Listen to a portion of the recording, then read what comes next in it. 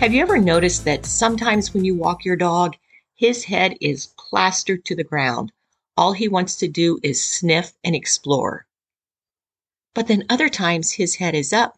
He'll sniff and explore a little bit, but he's covering much more ground. Believe it or not, this is most likely driven by the temperature. The colder it is, the closer the scents are going to stay to the ground. As it warms up, the scents start to rise up away from the ground. So although this isn't earth-shattering news and not necessarily something you can use for training, but the next time you head out for a walk, check the temperature. The colder it is, maybe the slower you go, giving your dog an opportunity to explore all of those scents that are just hanging around right there on the ground.